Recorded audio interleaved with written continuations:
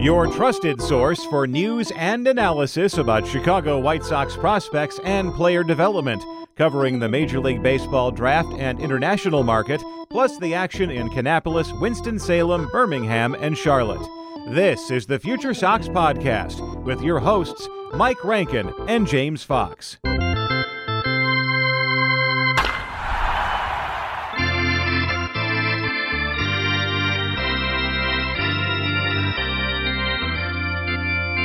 Hello and welcome to another episode of the FutureSox podcast. My name is Mike Rankin. I'll be your host, James Fox, alongside us. Today's guest, a friend of the show, Carlos Collazo. We love talking to Carlos around this time every year to preview the draft and also get an update on the Chicago White Sox farm system. Carlos Collazo, Baseball America, can be followed on Twitter at Carlos A. Collazo. He's also a host with Ben Badler on the Future Projection podcast. Carlos, we actually just got done talking to Ben Badler a couple of weeks ago, and we were crediting you guys for the nonstop coverage and the hard work, especially on the Future Projection podcast, because it really does come through on those episodes. James turned me on to that show, and looking at just the podcast length itself per episode, there's so much information packed. So we really appreciate all the hard work that you and Ben and everybody at Baseball America does for us, the baseball fan. And we really appreciate you having the time for us today, because we want to talk White Sox draft and White Sox prospects. So welcome back, Carlos. Thank you. I want to get right into it because Noah Schultz is a big deal. And it was kind of a pick that took us aback at the time. But now that we're recognizing the talent clearly and seeing some video of him working out and throwing and getting the reports, we're excited. How do you feel about Noah Schultz now versus when the White Sox took them in 2022? Yeah, I think my opinion on Noah Schultz now compared to at the time of the draft is probably pretty similar. I mean, as we record this podcast, he hasn't thrown in a live game in 2023, depending on when this releases.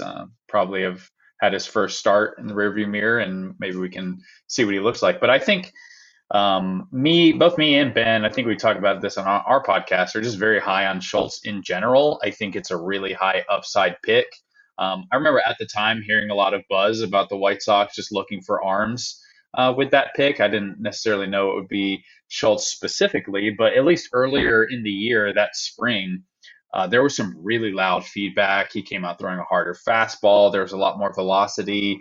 And when you pair that velocity with his feel for spin, his advanced body control, his size, the low slot, and the left-handedness, there was a lot to like. I think if he was healthy the full spring and continued performing like he did early in the year, there's a chance he didn't make it to 26. We were getting some early mid first round buzz on Schultz. That kind of faded towards the end of the draft and as it got closer. But I really like when teams go for high upside picks that maybe have a little more risk than some of the safer demographics. And I think Schultz probably solidly fits into that. And I think he's just a really special talent. I'm excited to see what he does this year in 2023. Yeah, we are too. And the length and obviously the fact that he can get it out there, I just feel like he cuts down the distance to home plate so well with his extension. And it's a little bit different of a development path for a guy like Noah Schultz coming out of high school versus those coming out of college. And thinking about the White Sox long-term plans for the rotation and also bolstering just organizational depth on the pitching side, we're thinking about the way and monitoring the way Mike Shirley is approaching each draft. And he has insulated some of the White Sox pitching staffs across their affiliates with college arms. And with that being said, given where the White Sox stand in their development, how would you evaluate the way they're trying to maybe add college pitchers who can have a quick trajectory to the big leagues versus those like Noah Schultz and some other prep arms in the past who take a little bit of time to develop? Yeah, they've definitely been a pitcher-heavy organization over the last 3 drafts or so. I mean, there are a few interesting hitters that they took early on in a couple drafts, but for the most part, if you look at their draft classes, it's especially in the top 10 rounds, it's a significant amount of arms. I think they have a lot of really solid pitching depth in the organization right now, and you're basically just waiting for guys to take steps forward, get healthy, perform. There are a couple interesting performing arms in the system this year who have been impressive just in terms of the results. But I like a lot of the arms they take, and I think in general the strategy of taking college pitchers later in the draft could be a pretty solid one. We see year in and year out, it seems like there are teams who are taking these really advanced strike throwing college pitchers and adding more stuff in the future. Tanner Bybee, Spencer Strider, Brandon Fatt. Those are guys who are taken like after the fourth round. They get into organizations that do a good job developing pitching talent, and all of a sudden you've got impact arms that you didn't have to use top 2 round draft capital. I think that's a pretty good strategy. And I think in general in the college game, like the elite bats go very quickly, the elite high school talents go quickly, but there's always like a really impressive depth of college arms, and it just depends on the organization philosophy, what you think you can develop. Can you develop velocity? Are you good at helping pitchers improve a breaking ball? Are you good at helping pitchers refine their control? Like, depending on what you think you're good at and what you think you can develop, I think there's a lot of value to be had with that specific demographic later in the draft. So, Carlos, I want to take you back just to, last year's draft. And, we had a lot of rumors and information that we had about the White Sox. So just going back to Noah Schultz a little bit, like I knew that they were interested in him. Were you surprised, I guess, that he even went, or were you under the assumption that he might sign? Because I just assumed that it was like an asking price of over $3 million and the White Sox weren't going to overslot him. So then once they did it, we were like on a live draft show and he took slot, and which I assumed, once they took him, like, he's signing, obviously. I just had a tough time reading his whole process last year because he seemed like a guy that might be headed to school, but then he was pitching in like a local college league here, and guys don't typically do that. So I guess just like when the pick was made, or I guess like that morning, like, did you think like Noah Schultz was going to become a professional baseball player? Yeah, I mean, he was always talented enough to go in a range where he should have been signable. I mean, it is not uncommon for Vanderbilt prospects to have a high signing ask or be perceived as a tough sign. And I think that was the case for Schultz throughout the whole spring. But I think it's different if you're a tough sign and you're being viewed as a top 50 talent in the class versus if you're a tough sign and teams don't really want to touch you until maybe after the top 100. That's when a lot of these high school players is like, okay, I'm not going to sign for 750,000, 500,000, whatever the price is. But once you get over that $1 million mark, I feel like you're going to sign a lot of the high school players in that range. I mean, it was always just a matter of like where he's actually going to go on the board. If someone's going to take him the first, like, as you guys know, like once the pick's made, you kind of assume that the teams have done their due diligence and done their homework. There are a few notable exceptions to that in recent years where teams maybe were a little aggressive on pulling the trigger on guys without getting that signability figured up. But I don't think he was ever a guy who I was like, oh, he's definitely going to school. It was just a matter of like, where was the team highest on him going to pop him? And after that, like, yeah, it was pretty much, it wasn't a lock, but as close to a lock as you can get in the draft. So after they made, kind of a high upside swing, I would say, like they follow it up with Peyton Pallette, who I think it's well documented, taking a gamble there on a guy that should have went a lot higher, had he not been hurt. And then even Jonathan Cannon, a guy that I know you like, and then even like if you like Tyler Schweitzer too, I guess just kind of insulating that first pick with college arms. What do you think about the strategy in general? And then I guess just your thoughts on Cannon. I know you're a fan. I listened to the pod and heard you talking about him. So yeah, big Jonathan Cannon fan. In terms of kind of creating some diversity to the portfolio in terms of just risk tolerance that you're taking on with college versus high school arms, I think it's solid. I think in general, you should just be taking the best talents regardless. So if you think that Pallett and Cannon and Schweitzer, those picks are the best picks, then that's fine. I don't really care too much about balancing it out. I guess it's nice, depending on like your org needs. Maybe you need some guys at the upper levels quicker. I don't think you need to get too crazy and kind of analyzing the strategy there. But in terms of the arms, I think they got good value. Like you said, Payne Pallette, if he was healthy, he would have gone significantly higher. We had him entering the year as one of the top college arms in the class. The stuff is really impressive. It's swing and miss stuff when he's healthy. This year it's been solid stuff. I think the question with him is just going to be durability, and obviously coming back from the injury, like, can he get fully back to what he was? But it's elite feel to spin the baseball. It's a fastball that gets a lot of misses.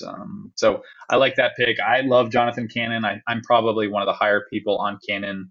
Personally, he does not have the sort of fastball life that is really popular these days. It's not a high carry fastball that's going to miss a lot of bats up in the zone. But I think everything else that he does, I just think he's a really advanced pitcher with a deep pitch mix, with a great frame, with a great delivery, good feel for throwing strikes. I don't necessarily think you have to have this high carry forcing fastball to have success. And so far this year, Cannon has been impressive. I'll be curious to see how many bats he continues to miss or how much he's able to just continue to induce weak contact at the next level. But he's experimented with a few breaking balls that have some potential. He's worked with a cutter that sounds good, getting some good feedback from scouts. But when I watch Jonathan Cannon pitch, I just feel like he's just an advanced pitcher, and I believe he's going to get the absolute most out of his stuff. And I'm all for having more unique profiles and diverse profiles having success in the big league. So I hope he succeeds and becomes that solid back end starter that I think he's got a chance to be. Carlos, when you look at the 2022 draft, sticking to that conversation here, any other players that stick out to you? We're excited about Jordan Sprinkle's athleticism, waiting for the bat to come around. Tyler Schweitzer, left-handed pitcher. So far, so good, in our opinion. And Jacob Burke, another name, just for example. What's your opinion on some of the names in the 2022 White Sox draft? Yeah, there's some interesting names. Tim Elko is a guy who's not a very prominent name, 10th round draftee, signed for very, very little dollars, but he's been hitting still. And I guess he's a guy who's always just continued to hit. So maybe he's one of those profiles that just kind of sneaks under the radar. And if you keep hitting, there's going to be a spot for you. Another guy who's been impressive, at least early on, is Shane Murphy, left-handed pitcher out of junior college. He was a 14th round draftee. This is a guy who does have that fastball life that it seems like everyone is really excited about these days. It's good carry. It's not the most massive velocity, but the shape of the pitches is impressive. The secondaries, I think they probably could be sharpened up, but so far, again, he's pitched pretty well just in terms of the results. So that's a name that's intriguing to me. If he can add a little bit more velocity, I think you have a pretty solid foundation of intriguing starter just to add even more pitching depth to this system. Again, see what he does in a few years, but that's one that jumps out. Sprinkle is solid. Yeah, I am kind of with you. There's some hesitance here about what sort of impact we're looking for offensively. He is a very impressive defender, always has been. Yeah, so I guess how high you are on him just depends on like what you think he can unlock offensively. But it's a solid like up the middle premium defensive position college player who there's a chance that he figures something out offensively, but I don't know that I'm like super high on his upside at this point. And when it comes to Mike Shirley, so how would you evaluate the way he's gone about taking over the position as scouting director, leading the draft, and adding all the talent that he has across the 3 years? I know 2020 was bizarre with the 5-round draft, but he's essentially attacked almost every demographic in the first round, going college arm, high school arm, and high school position player. What do you think of the job that Mike Shirley's done with the White Sox so far? Yeah, I mean, he did a good job with Garrett Crochet. Obviously, he's a really successful pick in 2020. That draft class is looking really tough for the first round in general. So the fact that you have a big leaguer there, I think, is a big win. Jared Kelly is a tricky demographic in general. I think I'm just kind of lower on that hard throwing high school pitcher demographic now, just because of so many of those players that have come through and just not performed or lived up to expectations. Colson Montgomery, again, seems like a really strong pick there, dealing with some injuries now, but when he's been healthy, he's looked like one of the best hitting prospects in the game. I think I would be curious to see like what they're going to do offensively in this year's draft, just because it does seem like he's done a really good job of layering on a ton of pitching depth. Once you get past Montgomery on the offensive side, I don't know who you're looking at in this system in terms of bats that you're excited about. And I think that's probably one of the reasons why we have the White Sox ranked lower in our organizational talent rankings at this point. So I think they have an opportunity to infuse some really, really exciting offensive talent in this year's draft class, just based on the class itself and where they're picking within it. They haven't taken a college hitter very high up, and I wonder if that'll change this year. Yeah, so that's what I wanted to ask you. I mean, it's the one demographic he hasn't done. Like, I don't know that there's any necessary reason for it, right? I mean, I think it's really easy for us to say, like, you should take the best player on the board that's signable, you know, and the rest of your class kind of factors in. But, like, do you kind of consider them a true wild card at this point? Like, you're going to do a mock draft and you're at 15. I mean, you know, there's some teams that just, hey, this is a team that takes prep hitters all the time, right? Or whatever. Like, I feel like right now the White Sox aren't really like that. They could almost take anything. Yeah, I agree. I think it probably is not a good sign if you are a team that is like that. Like if you're like, oh, I'm just taking this demographic, that I don't think that is like a good indication of a solid process just because you want to see how the board unfolds in front of you. I think at this point in the calendar, everyone who's picking outside of the top 10 should be a wild card. Like there is a big second tier of players that is very similar in terms of how the industry is viewing them. I've been talking to scouts over the last few weeks, just in general reporting, mock draft reporting, and people think that it's going to be all over the place once the kind of elite top tier of 5 players is off the board. And so teams are having to cast a very wide net in terms of the players they're looking at. There are a lot of players linked with a lot of teams just because you need to have that coverage. So I don't know that you can necessarily tie them to a specific demographic. I think maybe probably easier to see a hitter just because unless some of these high school pitchers fall down the board, like if a Noble Meyer or Thomas White are available at 15, I think both those players make sense. On talent, I think on the college pitching front, Hurston Waldrop is maybe the only name that seems likely to be on the board somewhere around this range.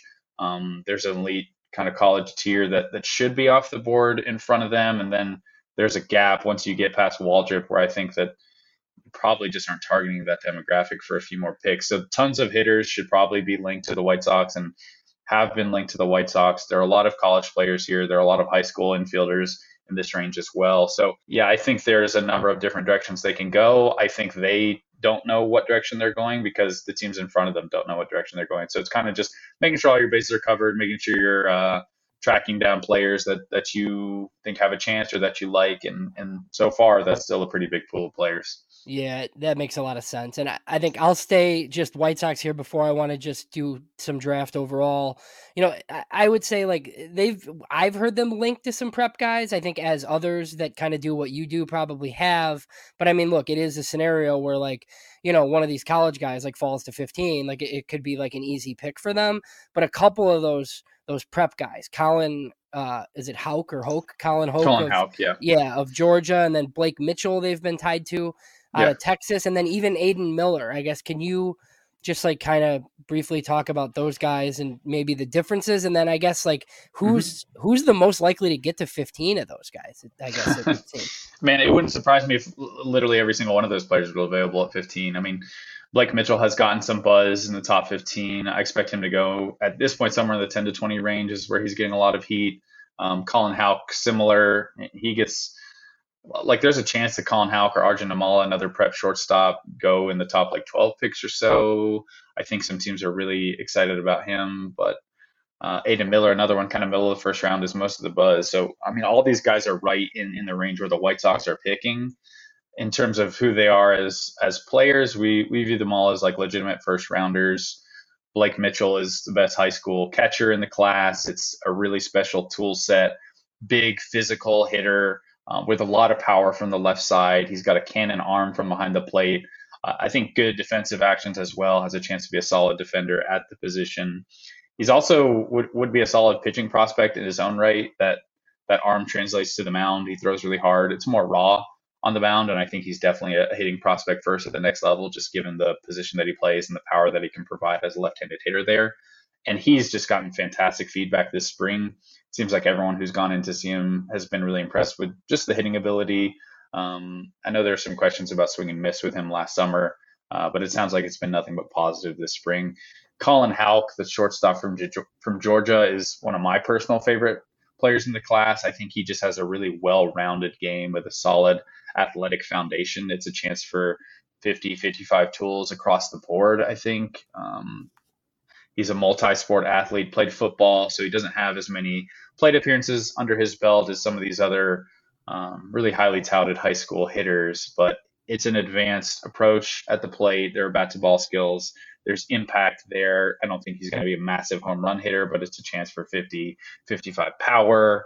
I love the way he moves in the field. Even if he's not a shortstop, I think he will probably turn into a really good third baseman if he gets a little too big and has to move. It's good arm strength. So I just think it's a well-rounded profile. There are not a lot of holes in the game that I see, and I've just seen him perform in person so often that I'm really in on the hit tool there. And then with Aiden Miller, I think he entered this spring. Aiden Miller's a Florida third baseman. I think he entered the spring as like regarded as one of the best hitting and power combination high school players in the class. It's electric bat speed. He has a track record of hitting some of the best pitching in the class. He's a very strong physical kid who's going to have power. Um, Probably a third baseman at the next level. He's got the arm strength. He needs to refine some of the actions, the footwork a little bit, but I think he's got the tools to be a third baseman. The tricky thing with him is he was injured for a lot of the season, and so that limited the looks that teams were able to get on him. I think if he was healthy, we might be talking about him inside the top 10. The fact that he didn't play as much clouded his stock a little bit and just makes him a little bit trickier to figure out. But in terms of offensive upside, I think he is, once you get past like Walker Jenkins and Max Clark at the top of the class, like he would be one of the first names you pointed to. There's no I in team, but there is one in Indeed, and that's the hiring platform that you need to build yours. When you're hiring, you need Indeed. Instead of spending hours on multiple job sites searching for candidates with the right skills, Indeed's a powerful hiring platform that can help you do it all. One of the things I love about Indeed is that it makes hiring all in one place so easy because Indeed does the hard work for you. They show you the candidates whose resumes on Indeed fit your description immediately after you post so you can hire faster. Join more than 3 million businesses worldwide that use Indeed to hire great talent fast. Start hiring now with a $75 sponsored job credit to upgrade your job post at Indeed.com/Blue Wire Sports. Offer good for a limited time. Claim your $75 credit now at Indeed.com/Blue Wire Sports. That's Indeed.com/Blue Wire Sports, and support the show by saying that you heard it on this podcast. Indeed.com/Blue Wire Sports. Terms and conditions apply. Need to hire? You need Indeed. A lot of really good information, and we'll get back to more probably White Sox specific stuff as well as the top prospects that we're looking forward to in the draft class. I just kind of want to take the conversation here real quick, Carlos, because we saw for the first time the draft lottery in Major League Baseball last year, and for whatever reason, the Twins are picking fifth after having, less than a 2% chance to get to that spot. What's your thoughts on the way that the draft lottery took place last year, the concept of it, and just overall how it played out?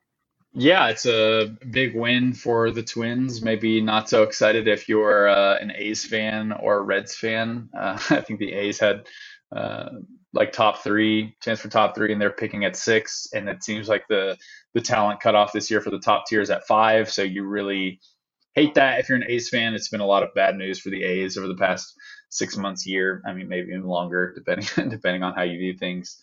But no, I think the draft lottery is interesting. I'm curious what you guys think. But for me, I think it adds some excitement to the draft process, which on baseball side, I think sometimes can lack that. I like the idea of trying to make tanking a less viable strategy. Because it has been such a viable strategy for teams in the past. Like there's a lot of success you can have by just bottoming out, picking at the very top of a draft class, getting a lot of elite talents, reloading, and boom, you're competitive again. I don't know if that's great if every team that's not competitive just thinks tanking is a better solution than actually just trying to be competitive. So if it's able to prevent that, I think it's good. I think it's exciting. I actually like how it shuffles the order for the playoff teams as well, just beyond the draft lottery now. So I think if nothing else, it's fun to watch, and it's exciting for fans of teams who are involved that maybe you get a higher pick. Potentially, if you're a fan of a team that is tanking right now, maybe you're not a fan, but I like it generally, but I'm curious what you guys think. Well, so I'll say, like, as a White Sox fan, like this year, I think it's interesting because, like, like the team isn't very good and they could be headed towards like selling. Mm-hmm. And the thing for me is with like the odds at the top, like you really need to be bottom 3. Like I've talked to people and it's like, oh, the White Sox are going to get the number 1 pick or whatever, like just jokingly. And it's like, well, they're not going to catch Oakland. Well, they don't need to. Like you just need a bottom 3 record to have good odds. You know what I mean? So that part of it I think is cool. I do agree with you about the tanking part. The thing that I find the most interesting is, I guess, like looking at it going forward, right? Like a team like the Nationals, like with all the rules where like the big market clubs can't pick in the top 6, like for like a bunch of years in a row, like how much is that going to change the strategy for teams Like, are they going to try to not be as bad for as long because you're not going to be able to pick that high anyway? Like, I just like some of that collateral damage and those things. I don't think we're going to know for like a couple of years because there's only been one lottery, but that's one of the things that I'll be paying attention to. Yeah, absolutely. It'll be interesting to see how it pans out because again, if it incentivizes teams like a Washington to just try more because the value of being bad has just been taken away a little bit, like I think that's a good thing in general. So we'll see what happens, but at the very least, it's something else on the calendar for the draft that is fun to watch. So I do wish it was sooner though. Like waiting that long for the lottery kind of was not great last year, at least for me. I was like, I mean, baseball should just put the show on like a Thursday night when there's no game, like maybe during the playoffs or something, so you don't have to wait till the winter meetings. But I don't mind it at the we're all winter gonna meetings. watch regardless. Yeah, It's like there's really not a lot that happens at the winter meetings these days. Like I guess the winter meetings used to be a lot of fun during hot stove season, but it seems like it's more of a snooze fest now than anything. So Yeah, I'm with you there. Interesting because I always think about the NBA and I guess how you can have more of an immediate impact on your ball club in the NBA versus baseball based on roster size. But the A's are making it look pretty damn easy to lose purposefully in Major League Baseball. So I'd like to see one more year of the draft lottery, and then I'm going to buy in, but we'll see one more year. Carlos, I want to take you back to the 2023 conversation here, the draft, as we look ahead to, I guess, the top five. We're trying to figure it out. Is there a top five consensus forming here? And I mean, looking at Dylan Cruz's numbers right now, he's got a 1277 OPS. I mean, is there any way Pittsburgh doesn't take this kid at one? yeah, absolutely. I mean, it's Pittsburgh, so I think they are more willing to be creative at the top of the draft. I think there is a top five forming. I think it's probably been formed for a few months now, and it's really been solidified lately. Like every time we ask for feedback, the same five names are the names who come up at the top. That's the Louisiana State duo of Dylan Cruz, who we have one, Paul Skeens, who we have number two.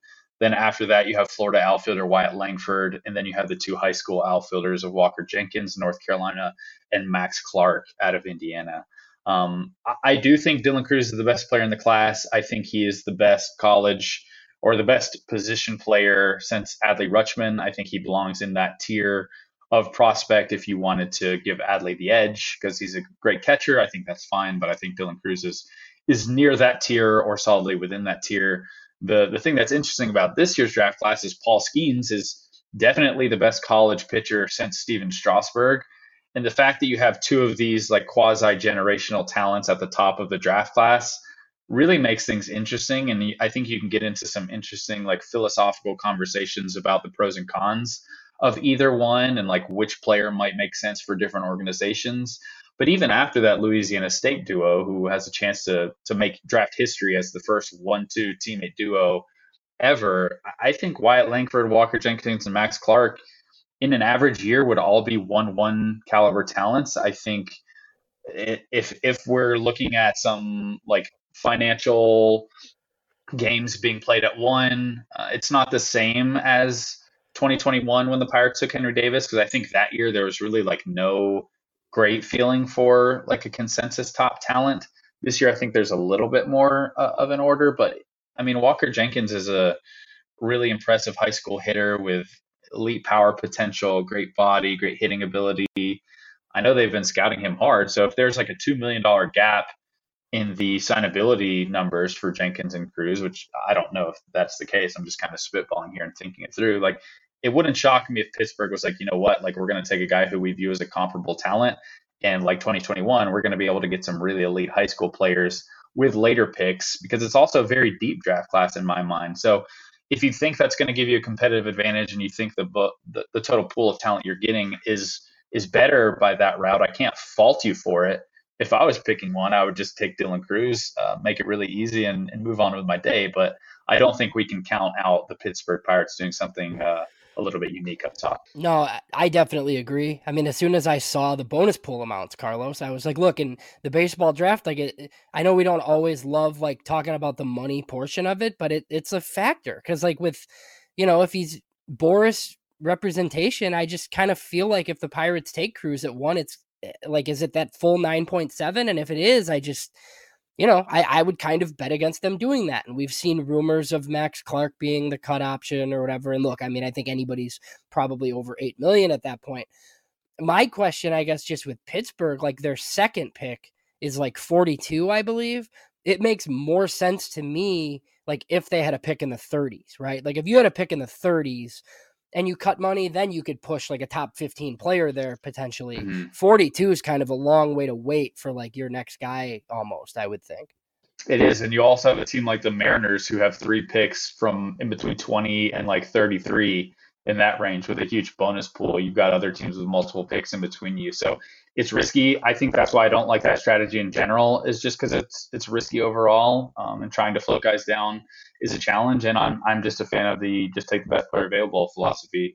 You don't pick at the very top of the draft often, and when you do, it doesn't always end up with a draft class with a truly elite talent. And this year, it seems like there are multiple of those. So I would take one of the guys at the top. I would take a Cruiser Skeens if I was picking one. And I think just with how we view the risk of pitching prospects in general, just the attrition risk, Cruz just seems like the safest possible bet that also has just massive upside and could potentially be like a franchise player for your organization. Yeah, so you kind of alluded to it earlier and you just talked about it. So your thoughts, I guess, on the philosophy of drafting a talent like Paul Skeens over a similarly ranked position player, and then I guess just like the prevalence in the league over it, right? Like I guess there's probably teams in the top 5 that would have no issues taking Paul Skeens, but there are some that would prefer a position player. Like if somebody thinks Wyatt Langford, and obviously we didn't get to see him in center this year, but I mean, if somebody thinks he's 1A to Cruz or even better than Cruz, like I could totally see, one of these front offices just deciding to pass on the pitcher just because he's a pitcher. Mm-hmm. But I mean, with a guy as good as Skeens, those guys are tough to find, man. It's tough to pass on. Yeah, it's interesting. I mean, I think you can make a very easy argument that the player with the highest upside in this draft class is Paul Skeens. Like I've had it made to me by scouts. I know JJ Cooper at Baseball America, if he was picking one for a team, he would take Skeens just because he thinks the upside is just ridiculous. And you also can just point to the fact that like it's very, very hard to get an ace pitcher. It's maybe the hardest role to fill in your organization. And additionally, you have the factor of if you're a small market team and you don't think you can be competitive to acquire those players on the free agent market, you're not going to get a better value in terms of talent and acquisition costs than going for Paul Skeens at the top of the draft. If you legitimately think he's an ace caliber pitcher, which I believe he is, that's a pretty great value. And you're not going to get a 1 or 2 on the free agent market based on how the Pirates have operated in the past and just their willingness to spend money. I think if both these players reach their like 99th percentile outcomes, Skeens is probably the more impactful player. For me, it just comes down to there are so many more exit ramps in terms of prospect status, stuff backing up, injury concerns, and just the attrition risk in general with pitchers. If you look at our top 10s on the top 100 over the history, it's not great for that group. Just pitchers in general at the top of the draft, I think it's less impressive than some of the hitters. So for me, I just think the relative safety, while still believing that Dylan Cruz is an all-star caliber player, leads me to Cruz. But if you wanted to tell me Paul Skeens is the guy, like I think that makes a lot of sense. Always really enjoy talking to you, Carlos. Thanks so much for your time. Last one for me. Got to ask all the evaluators about Dylan Head, local product. And over time, it seems like the more I talk to people, as we get closer to the draft, it seems like he's getting higher and higher in the draft, at least in terms of where he's projected. Curious your scouting report on Dylan Head.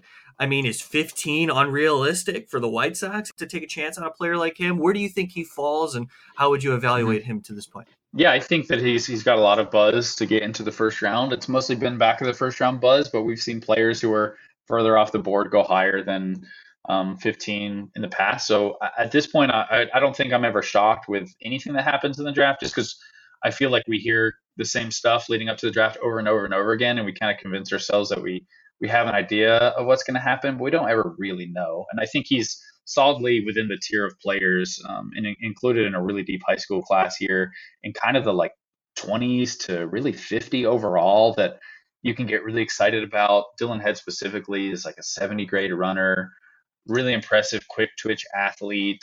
It's more bat to ball skills and kind of a line drive offensive approach now. There are questions of impact, but he's a no doubt center fielder at the next level. I think he's got a chance to be a plus or better defender, elite runner who should be able to just be a pest on the bases. I think his offensive approach is a little bit pesty as well. And I think while he has some like power concerns, there's a chance that he gets to like below average power, or at least is a threat to leave the park. I don't think it's going to be nothing. There are some players in this class that have more power questions than I would have with Dylan Head. So if you believe in the hit tool, you could go worse than a 70 grade runner who's going to definitely be in center field. He's a really exciting player. I think probably the second best or the best high school outfielder after our like elite duo of Walker Jenkins and Max Clark. Yeah, so just a question then for you on that. Like, obviously, like, I don't think the White Sox would necessarily like do it at 15 necessarily, but I've heard some of your concerns on Enrique Bradfield and just the profile in general, and I generally agree. Like, he's not an all-run guy, right? But like especially like me and Mike looking at this from like a White Sox lens, like they are not an organization that I think like maximizes whatever his power tool ends up being, whether it's 40 or what, like, how do you compare? Like, would you rather,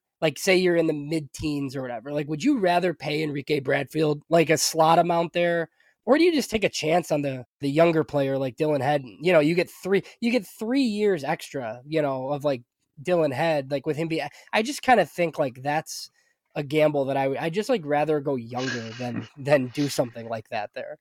Yeah, I mean, for me, I think most people at Baseball America, we just have a skepticism of Bradfield's profile that I don't necessarily know that the industry shares. And so I think that we're probably personally lower on Bradfield than where he's going to wind up on our list, which is an attempt to reflect the industry's consensus. For me, it comes down to like, I think Dylan has a chance to be a more complete offensive player offensively. And at the same stage in their high school careers, I think Dylan is the better prospect. We had Enrique Bradfield as like a top 3 or like a second to third round talent coming out of high school. And he went to college and was kind of the exact player everyone expected him to be. I think if Dylan Head went to college and performed for 3 years, we'd be talking about him in just a different lens than we talk about Enrique Bradfield. And there certainly is some hesitance of just questioning the impact with Bradfield. Most of the first round outfielders out of college have significantly more impact. And I think if you're picking 15, like I would prefer to try and go for a little bit more upside, a little bit more impact, a little more oomph. But at the same time, Enrique Bradfield is an 80 defender and he is an 80 runner. And that profile in general in the game, it seems like is becoming a more viable path to playing time just with the rule changes we have. He does have good bat to ball skills. He hits the ball a little harder than you'd probably expect him to. So like I see why people like him. I would just probably not be the high man on Bradfield. And you have to be the high man on a player if you want to get him in the draft. So I think I'd probably agree with you on that one. All right, so I lied. One more question. Yeah, no worries. With the draft taking place across All-Star Weekend, does that really hinder the way organizations go about approaching the trade deadline? Are they not necessarily diving too deeply into maybe, moving talent prior to the draft because they're so fixated on that, that schedule and the draft strategy there? What's your opinion on the timing of the draft and how it maybe impacts the trade deadline? Well, I know for a fact that it makes it more difficult for organizations to just balance everything they're doing, because when the draft was initially moved back, that was the biggest concern that everyone in baseball operations was laying out. It was like, okay, we have so much happening in a small window of time. Like, you have to focus on the draft. You have to have a lot. So it just pushes things that you're able to do back. You can't really prioritize the same way that you could in the past. I think the organizations who do things the best are probably going to be able to juggle them well, and just the communication between departments and balancing your looks. It really probably just depends on how involved the people who are making decisions for you on the draft side are also in decision-making roles on the kind of professional acquisition side, which is interlinked in every organization. But I think there are varying degrees of separation there that can make it trickier depending on just how your front office is outfitted. I don't think there's anything but like more logistical issues it creates. However, like If it was a month earlier, it would simply be easier for teams to focus on one, easily move to the next one with a little bit of breathing room. So it definitely impacts teams. Right. Just curious. James, you got anything? No, I mean, I know, like, like the Cade Horton thing happened last year, and maybe Tanner Witt ends up being similar this time, but I'd still rather it be in June. I don't really like this still, but it is what it is. I think that I think tying it to the All-Star game is good for viewership of the draft, which was obviously probably the biggest reason for doing it. I also think having the draft happen after the College World Series is good for the players. I think for the players themselves and for fans of the draft, it's good.